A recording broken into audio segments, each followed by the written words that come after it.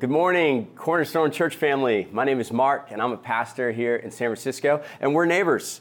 I'm the pastor of Experience Church, literally 3 blocks down the street, right off Valencia. And I just want to say thank you for who you are as a church. You are a model church and a massive inspiration to so many pastors, not only in the city, but across the Bay. 30 years, Pastor Terry and Cheryl have been leading so faithfully. And we call them unicorns amongst pastors. Anybody that leads longer than 30 years at the same church is a unicorn. And just incredible to see in a city where 30 months is a long time to be here, 30 years of faithfulness and generational fruitfulness and resilience. We thank you so much for who you are and all that you've sown into the larger body of Christ across the Bay. I've got a picture of my family with me. This is my beautiful brown-eyed girl, my college sweetheart, Amanda, our 3 children, Max, Jack Jones, and my little Maddie. And we just got back from an epic vacation. This picture was taken on the 4th of July at the Washington Monument in DC. The fireworks were incredible. We hit 8 states over a span of 2 weeks. It was absolutely fantastic and so needed for us to get rest and to get our batteries recharged. And so I'm hoping you're getting me at my very best today. What we're going to be talking about today, I believe, is the most important thing that we will ever do. And Jesus is talking to us from John 15, and he's using this agricultural illustration of vines and fruit and roots and fruitfulness. And so in John 15:4, we're going to be reading from not the ESV or the NIV, but the NVV, which stands for the Napa Valley Version. I'm sorry, that was horrible. That was worse than a dad joke. But we're talking about vines and wine and fruit. And the illustration here is John 15:4. And this is what he says, the most important thing we'll ever do. He says, as the Father has loved me, so I have loved you. And then here's the key word, abide. Abide in my love for you. Not in your love for me, but in my love for you. Let's pray this morning. Lord, we thank you so much for Cornerstone and the church across the city and the Bay. And we ask that you would help us abide in your love. Teach us how to abide and receive and walk in your love. Help us become people of love that live and love like Jesus. In Jesus' name we pray. Everybody said, amen. Years ago, we surprised our 3 kids for Christmas with a puppy, a little golden doodle named Champ. And he wasn't a puppy for long. You can see the picture. He's huge. And it was my job. I was tasked with teaching Champ how to be a model member of our family, right? So let's disciple out the unruliness and the chaos and the disobedience, and let's help him be a great member of our family. And so I took him to training, and what I learned quickly is that the trainer doesn't fix your dog or make it obedient. The trainer trains you how to do that, and that takes lots of reps. And so I needed to help Champ become a disciple, and he needed discipleship. And so I began training him, and I'll be honest with you, it wasn't going all that well. I was a little bit frustrated. And we'd walk in the mornings together, and we're on this prayer walk, and he's pulling ahead, and butterflies and squirrels, and he'd see anything that would distract him. He'd pull ahead, and my shoulder's starting to hurt as he yanks me, and I just kind of give this simple prayer and just, Lord, just fix this dog. Just teach this dog how to walk with me. And I'll never forget the most clear, tender response I heard from the Holy Spirit. He said, you do that to me. And I thought, oh no. My first thought was, I'm still on a leash? Like in my relationship with Jesus, I'm still on a leash? And I know what he was talking about. And I was convicted in my heart that I was trying to run ahead. I wanted Jesus to follow me. I didn't want to follow him. I wanted to go where I wanted to go, and I wanted him to come with me to help me get there. And I just said, Father, I just want to walk with you. I want to be with you. I'm sorry. Would you help me walk with you step by step? And when I said that simple prayer in response, I felt this overwhelming love just come over. It's like a warm blanket around my shoulders. And I even got a little emotional, and I'm not like the crying type of guy. I just felt this incredible love. It wasn't a thought. It was like this expressed feeling. I can even feel it now sometimes when I talk about it. I had an experience in God's love. And I was training Champ, or I thought I was, how to walk with me, but really the whole time God was training me how to walk with him. And I don't know about you, but I want to walk with Jesus without a leash. I want to walk with him step by step in stride. See, abiding is walking with Jesus. It's this pace of grace. It's not in a hurried frenzy. It's not in a rush. It's in this walking with Jesus where we learn to abide. And in this language of John 15, for a vine to grow well, it has to abide. And in order to abide, it needs a trellis. And a trellis is a system and a framework of wood that supports the vine and helps it bear all the fruit that it's capable of. And without a trellis, it'll only bear a small fraction of what it could bear in terms of fruitfulness. Without a trellis, it's vulnerable to wild animals and to disease. And so this trellis is just, in our lives as followers of Jesus, it's a system, it's a schedule, it's a framework and rhythm of practices that ensures our growth and our fruitfulness. It really teaches us and helps us abide in God's love. The word abide means to be held. What's symbolic here and the imagery is of surrender, that we're literally letting go in order to trust and to be held by another. We see abide also speaks of time. It speaks of to wait for. Now, I don't know about you, but I can wait. I just don't wait patiently. Normally, I wait anxiously and my toes tapping and I'm let's go, let's go, let's go. But abiding is completely opposite. It's waiting for patiently. Abiding also goes outside of time and place, and it speaks to relationship. It speaks to us being present to another. Abiding is such an important word.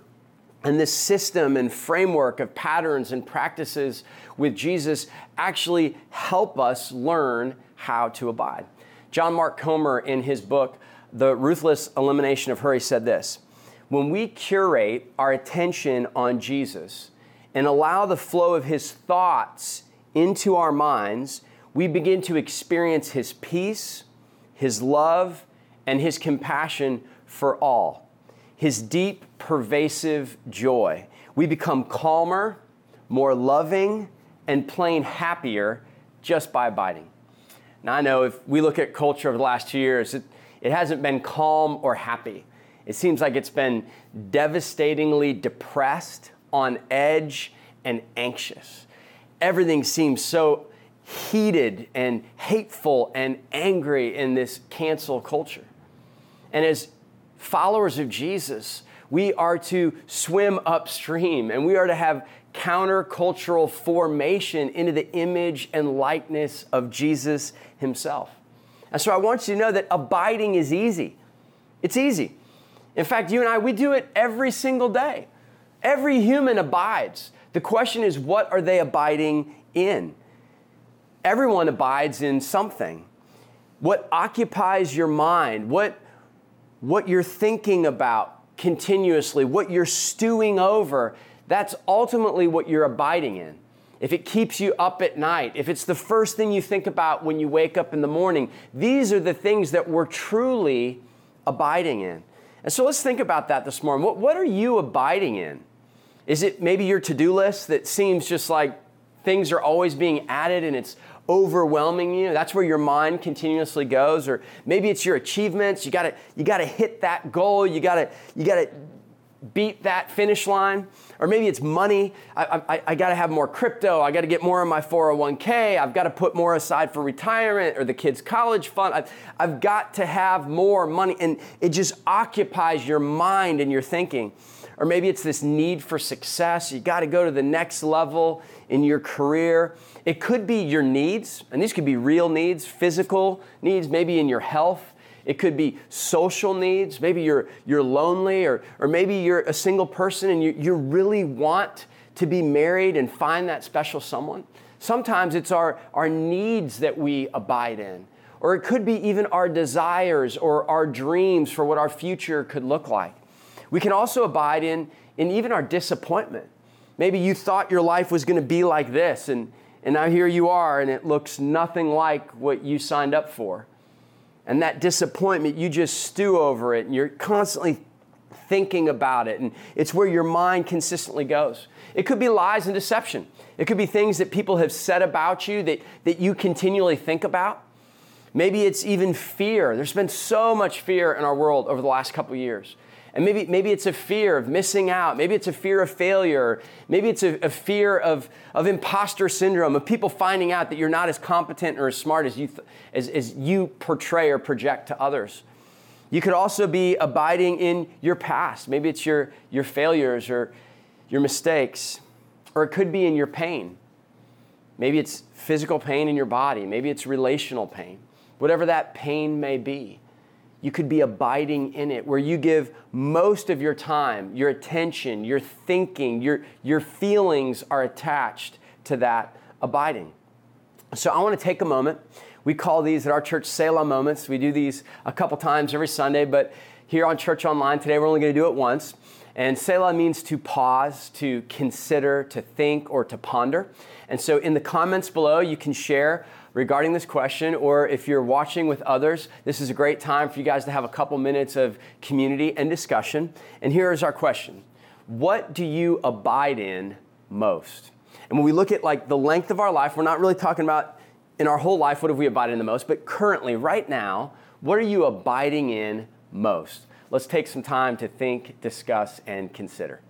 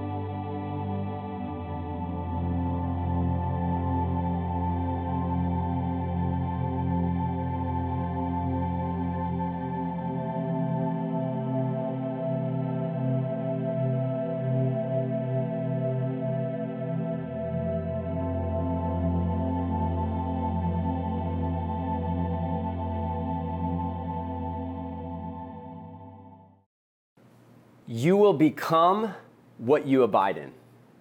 Where your attention goes, where your thoughts, your feeling, your pondering, your planning, your projecting for your future, where all of that energy goes, that abiding will ultimately determine the person that you become.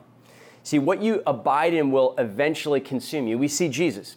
He says that zeal for God's house consumes him. His abiding is in the Father's love, and so he cares about what the Father cares about. He cares about broken people getting put back together. He cares about sick people being healed. He cares about the orphan and the widow. Because he was abiding in God's love, he became like his Father. Hebrews tells us that he was the exact representation of the Father. What we abide in determines who we become. What you abide in shapes you. It defines you. ultimately your life will be known for someday what you abide in continuously. Rich Villodas, author of The Deeply Formed Life, says this: we are transformed from the inside out.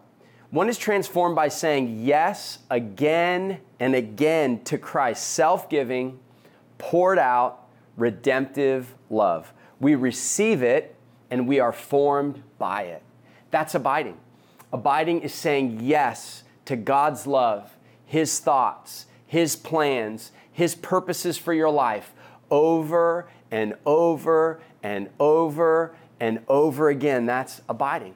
Another way you could say it is being with Jesus leads then to becoming like Jesus. We see in Mark chapter 3, it says that Jesus appointed His 12 disciples so that they might be with Him and He might send them out to preach. Being with Jesus, then sent to become like Jesus for and to others. Jesus called people to Himself, to be with Him, to abide in His love and the love that the Father had for Him. He gave to others. And it's in that abiding and that relating and that connecting and listening and getting to know Jesus for yourself. In that abiding is where you become like Him. And so Jesus sends out the 12 to preach and to heal and set people free from demonic spirits and to bring freedom and life and share good news. But He didn't send them first. He called them to Himself, to abide in His love first, to learn His rhythms of grace, to establish that trellis that we've been talking about, so that they could grow fruitful and learn and cultivate this abiding in their life, to walk with Jesus, so that then they could live like Jesus in the world for other people. We see in Acts chapter 4, verse 13, Peter and John, when Jesus met them, they were just fishermen. But because they had walked with Jesus and they were with Jesus and they learned how to abide in His love, they became like Jesus. And they heal a guy at the Gate Beautiful in Jerusalem, and the Sanhedrin, the Pharisees, they get all upset about it, and they call them in and they question them and they threaten them. And we see Peter and John, their response was super bold. This is the same Sanhedrin that just trumped up charges that led to the execution of Jesus Himself. These are probably not the guys you want to tick off or be bold with. Peter and John are bold, and this is what they say. When they saw the boldness of Peter and John and perceived that they were uneducated common men, they were just fishermen, they were astonished, watch this, and they recognized that they had been with Jesus. These simple common people, they hadn't been to seminary, they hadn't gotten their MDiv, they simply had walked with Jesus, abided in His love. Now they're bold and they're moving in authority and they're doing miracles and they're helping hurting people. They are living like Jesus, and other people can tell. Other people can tell that they've been with Jesus. There's a psalm, I believe it's Psalm 42, that says that He is the health of our countenance. That you can literally see Jesus on people. When people have been with Jesus, you can see it in their smile. You can hear it in their tone of voice. They become a non-anxious presence in this culture of chaos and exhaustion and hurry and rush and go, go, go. That the people of God can become this non-anxious presence. That we can have a real, tangible joy, that we can have a winsome attitude, that we can care for others and be more interested in them and their life and their story than we are about sharing our story with others. This is the life of Christ, that His life comes into ours and changes our life to become like His when we simply spend time with Him and learn to abide in His love. Last week, we were in a prayer gathering with Pray the Bay, which is a prayer movement that's sweeping across the Bay and uniting voices of prayer in churches. And it's just amazing to see what God's doing. And I was in this prayer gathering. There's this nurse, and he's dealing with a lot of young kids in his hospital that are youth that are just really crippled by mental health. Major issues going on. And so many of these kids are coming in every day trying to attempt suicide. And he said something so profound. He said, there is no medication for identity.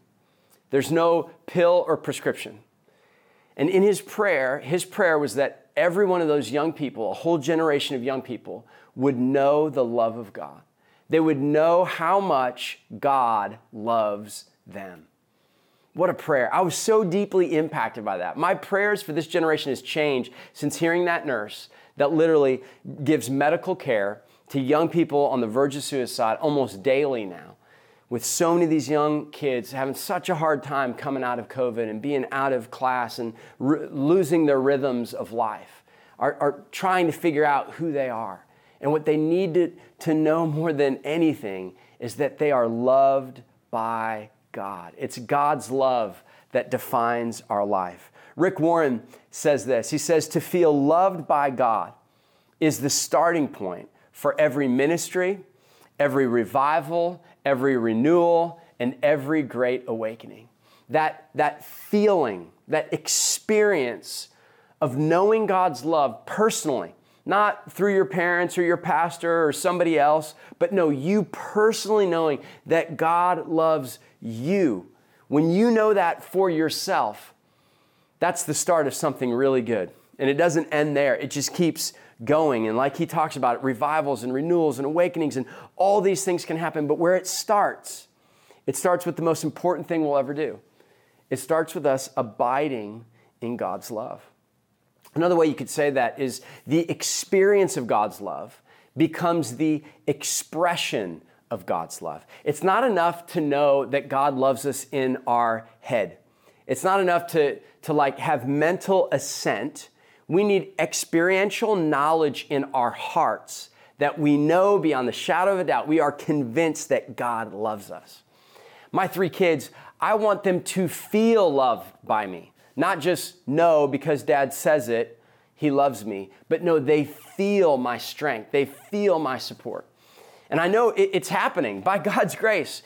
Recently, it was Father's Day, and one of my children wrote in the card, and this was so deeply touching to me. He said, Dad, thank you that I can always go to you.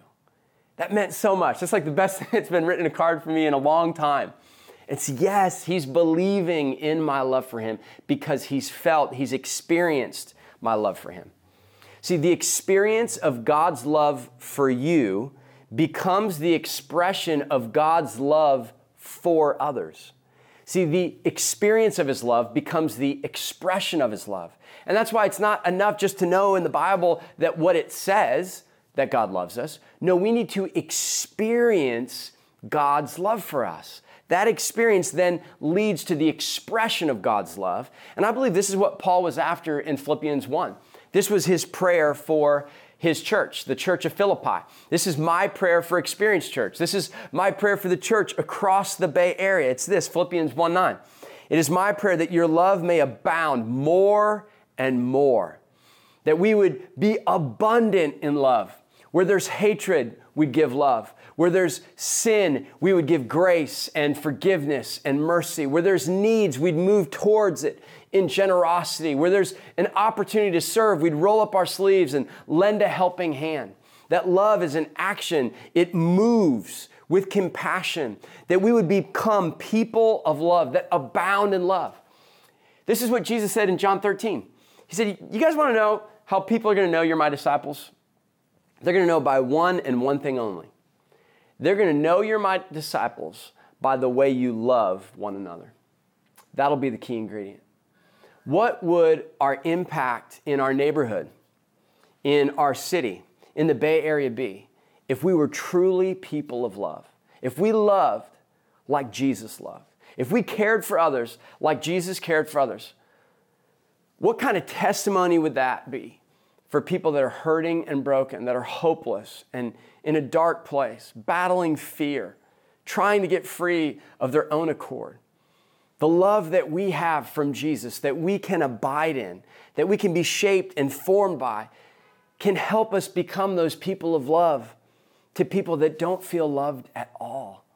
This is the opportunity that we have as followers of Jesus. And this is why our prayer is that we would abound in love, that we would have more and more and more love. And can I tell you, we need more love. We need more love from God. We need to be convinced of that love and abide in it so that we can give it away to others. So how do we get there? How do we get to this place where we're walking with Jesus, convinced of his love for us? Well, the way is, like we talked about earlier, it's this trellis. It's this systems of practices. It's a schedule. It's a rule of life. It's patterns that help us find these rhythms of grace where we access God's love for us. And the first of which is the gathering of the saints. It's the people of God coming together. As we gather on our Sunday worship experiences, this is where we receive God's love. This is where we grow in God's love. And this is where we share God's love with others. We just did a family camp, which is like a holiday weekend for us as a church. We go away from Friday through Sunday, and we do Sunday church out in the Santa Cruz Mountains. And it's really a weekend for us to just abide in God's love, to hear from God, receive His love, and share in deep, beautiful community with another. And all the kids come. It's an absolute blast. My kids mark it on the map like this is their most favorite church thing of the year. And we get out there, and we have seen so many lives change. We had a young guy in our church who's had some really tough stuff happening in his family at home. And he sent me a text on a Monday after the family camp weekend. And he said, Mark, he said, I've never had this happen to me before, but I miss my church family so much on a Monday. I've never felt this. And then he said this. He said, Sundays are not enough for me anymore. What he's indicating is, man, I'm hungry for more of God's love. I want more of God's love. And we know that in searching the scriptures for Jesus, we find His love. We abide in His love. We rest in and receive His love. We read the scripture not just to learn who God is, but to learn who we are as loved sons and daughters of God. The gathering of the saints, the searching and studying of the scriptures to receive and abide in God's love, and it's prayer. It's talking to Jesus about our everyday life, what we're worried about, what we're frustrated about, what we're annoyed about, what we're scared about, all the little things that you kind of think to yourself. Just turn those thoughts into an offer of prayer, presenting that to Jesus. He wants in on all those decisions. He wants in on all those thoughts and all those concerns. He would love to help you. He is eager to help. He loves to help. Nobody helps like Him. He would love to help you. And so those thoughts, those worries, those concerns, it's just turning those and offering those to Jesus. And like me, He'll speak to you in a way that'll speak to you. He knows how to speak your language. He's not going to speak to you in King James, thus saith unto thee. He's going to speak to you in a way that you know how to hear from Him. And as you get in church and as you receive through the gathering of the saints and through the searching of scriptures and through prayer, you're going to begin to see God's love help and guide and direct your life. And then lastly, it's community. These deep, rich, transparent relationships with others. This is where we are reminded again of what God thinks about us. We abide in His love by being in deep, rich, meaningful relationships with other people that can speak the word of God to us and that can remind us of who we are in Christ. One of the indicators for me of community is it's not really community until I actually have gone to the place of depth where I know other people's needs and I'm actually committed to moving towards them to see those met. If community doesn't cost me something, if it's not sacrificial, it's not really community. It's just convenience. I want to be in sacrificial relationships that demand something from me because love is costly. It's not cheap and it's not convenient. It costs all of us something. And so this trellis, these patterns of the gathering of the saints, the searching from Scripture, prayer, community, knowing one another's needs and moving toward them. What this does is it creates that system, that framework, that trellis to support that vine, to support us in our faith journey, where we are reminded continuously and come to a place where we're convinced of God's love for us. Now, if I'm honest with you, there is a battle over this abiding. The enemy is going to do everything he can to keep you from abiding. You know, the last time you open up your Bible and you're looking to read the scripture and then the notification on your phone goes off, or the kids spill cereal in the kitchen, or the Amazon guy shows up to deliver something. I mean, we've all had it. Like the moment we try to get with God, the moment we try to get on the same page, it seems like everything's buzzing and all the alarms are going off. The enemy wants to do everything he can to keep you from abiding in God's love. And it's going to be a battle. You're going to have to become a defiant disciple that says, I am going to swim upstream in a culture that tells me it's crazy to go to church. Church is a waste of time. Why would you ever do that? Prayer? Are you kidding me? Come on, who are you even praying to? Why would you even pray? That's such a waste of time. Reading the Bible? That's so old-fashioned. Why would anyone read the Bible? These are the narratives. These are the things that our culture is telling us, that we've got to learn to be defiant disciples and swim upstream so that we can abide in God's love, to be shaped and formed into who we were born to be, to love like Jesus. And so, being honest with you today, here's a couple of my battles. Housing has been a battle for me. Are we ever going to be able to own a house? We sold our home to move here to the city. Are we ever going to be able to buy a house? Are we ever going to really have a place that we can call home here long term? I go to bed sometimes at night thinking about that, waking up in the middle of the night. Crime. In our neighborhood, we live at the top of Potrero Hill, and we've had 5 home invasions at gunpoint in the last 3 months. It was not like that before the pandemic. Are we safe? I'm thinking about this sometimes. I'm abiding in this. Or how about school? My son's going to be in 8th grade, so that means you got to start like college entrance exams, which are basically San Francisco high schools. Where's he going to go? How are we going to pay for it? Can he get in? What will happen? Will we win the lottery?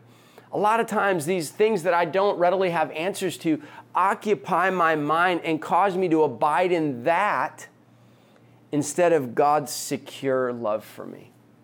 And I think where it hits home the most is with one of my sons. About 4 years ago, we were down in Union Square and he was attacked by a homeless man. And it led to 6 months of nightmares and a lot of tears and a lot of fear and a lot of coaching and a lot of prayer and a lot of learning about homeless people and mental illness and addiction and what that can do to a person. Everybody has a story. And so we've had to take what's happened to my son and all the fears and disappointment and frustration and anger, and we've had to bring it back into God's love and be reminded that He's good and He's beautiful and He's kind and He knows what He's doing. And He didn't say there wouldn't be pain or challenge, but He did say He'd be with us in the pain and the challenge. And my son, Jack Jones, his heart has been so transformed by God's love for our brothers and sisters here in the mission that are living outdoors without a home right now, that he now joins our hospitality team on Sunday mornings and goes around the neighborhood with coffee, praying for homeless people. Abiding in God's love has changed his heart of fear and anger and leave me alone and I never want to be around a person like that again, to they have a story and God cares about them and God has given me a resource that I can offer to them and I can pray for them. And now he knows all these different neighbors that we have around the mission, and he's going out with our team most Sundays on Sunday mornings, and now we're seeing some of these brothers and sisters coming to church and some of their lives are being absolutely transformed. Now, we could have very easily not abided in God's love and just went to hatred or anger or frustration or tried to press charges or all these things. But somehow, by the grace of God, we returned to God's love. And that's what I want to invite you to as we wrap it up and we respond to the teaching this morning, is I want us to return today. I believe God is offering us an invitation to return to His love for us. The scripture calls this our first love. And maybe you've wandered from that love, or maybe you've forgotten about that love. I think oftentimes we don't question God's ability, but a lot of times we question His willingness. I know He can, but will He? Will He help? Will He heal? Will He provide? Will He restore? And what happens is when we come with all those thoughts and feelings to God's love and abide in that love again, those thoughts and concerns and doubts turn to clarity and conviction. It turns to like a true, beautiful faith on the inside of us. And so I want to invite you to pray with me and to experience God's love. There's this song that I woke up to early this morning. Many times God will wake me up, and we have the alarm clock that shoots the time onto the ceiling, and I'll wake up and there will be, whatever the number is, will be a scripture in the Bible. So let's say like 4:18 will be a scripture in the Bible that God encourages me with.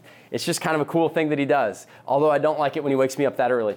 But recently, I woke up this morning with this song on my mind, and it was "Living Flame of Love, Come Baptize Us." We know that St. John came up with that term of living flame of love. That's what he called the Holy Spirit. We know the Holy Spirit's job is to return us and to bring us home to the Father's love for us. And so that's my prayer today, is that living flame of love, that you would be baptized, immersed experientially again into God's love for you. If you would just, wherever you are, extend your hands. This is a posture of surrender and receiving. It's the most ancient posture in church history of prayer. At our church, we say open hands, open heart, open life. And so let's open ourselves to the love of God. Holy Spirit, would you come right now? Would you meet us right now with your love? Some of us feel so unworthy of your love. Some of us have forgotten what your love feels like. I ask right now that you would meet every one of us with your love. Help us receive the Father's embrace right now. Help us accept your tender and kind words over our lives. And we just say, Holy Spirit, you're welcome here. You're wanted. Bring us home to the Father's love and help us abide in his love every day. In Jesus' name, amen. I want to encourage you and challenge you to set up this rule of life, this trellis in your life, a system of practices and schedules, and maybe it's a set time to pray or read the scripture every day, being committed to a community group, a group of people that you can learn and grow together, and serving in the house of God on Sundays, the gathering of the saints.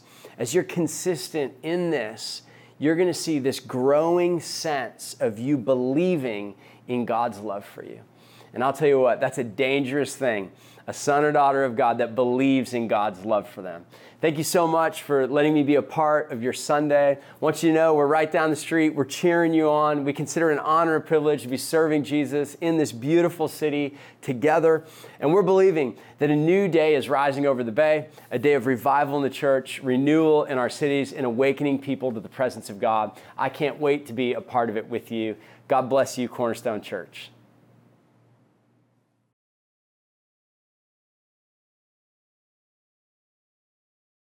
I've been running in circles, jumping the hurdles, getting caught in that rush of doing so much, feeling kind of worn out.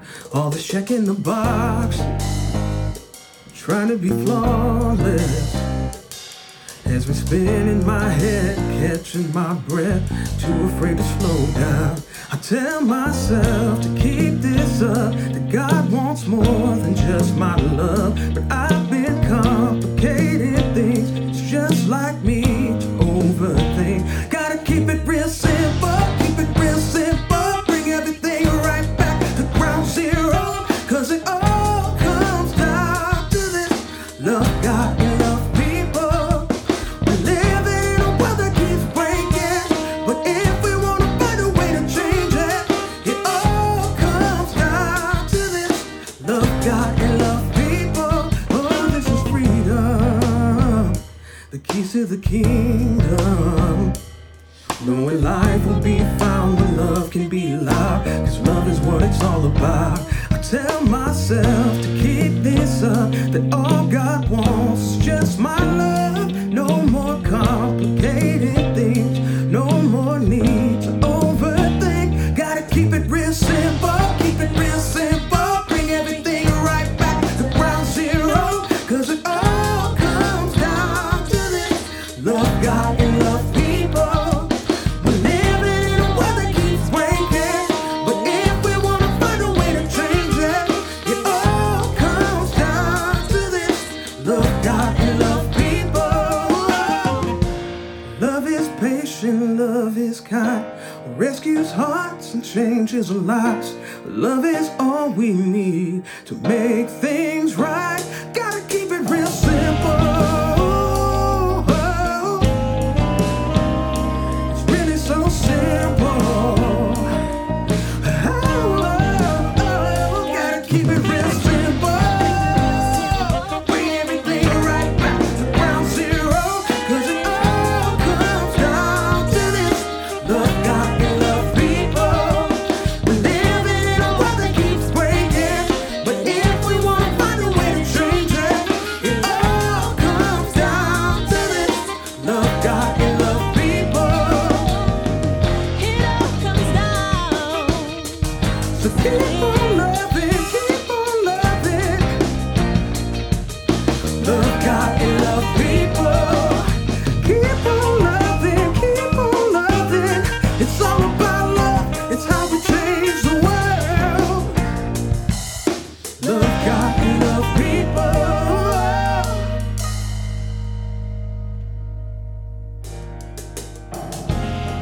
That's right. Love God and love people. I mean, these are the two great commandments that Jesus taught us, right? To love the Lord, our God, with all of our heart, soul, mind, and strength, and then to love our neighbor as ourselves, right? And to love people. And I like to say that starts with the people that are closest to us, and then we work our way out. May the Lord give us grace to walk in His love and to love Him, to truly love Him, to love Him more. Lord, help us to love You more, and then help us also to love others better, to be less selfish, to be more kind. Then start with the people that You've given to us, who are gifts to us, who make our life rich, whose presence, if we did not have, we would be far more impoverished because of it. So even now, Lord, we just want to cultivate a grateful heart. We ask that You would fill us with Your goodness and kindness and grace. Help us to live as a people immersed in Your love. May He keep You in every way, for You are loved in Jesus.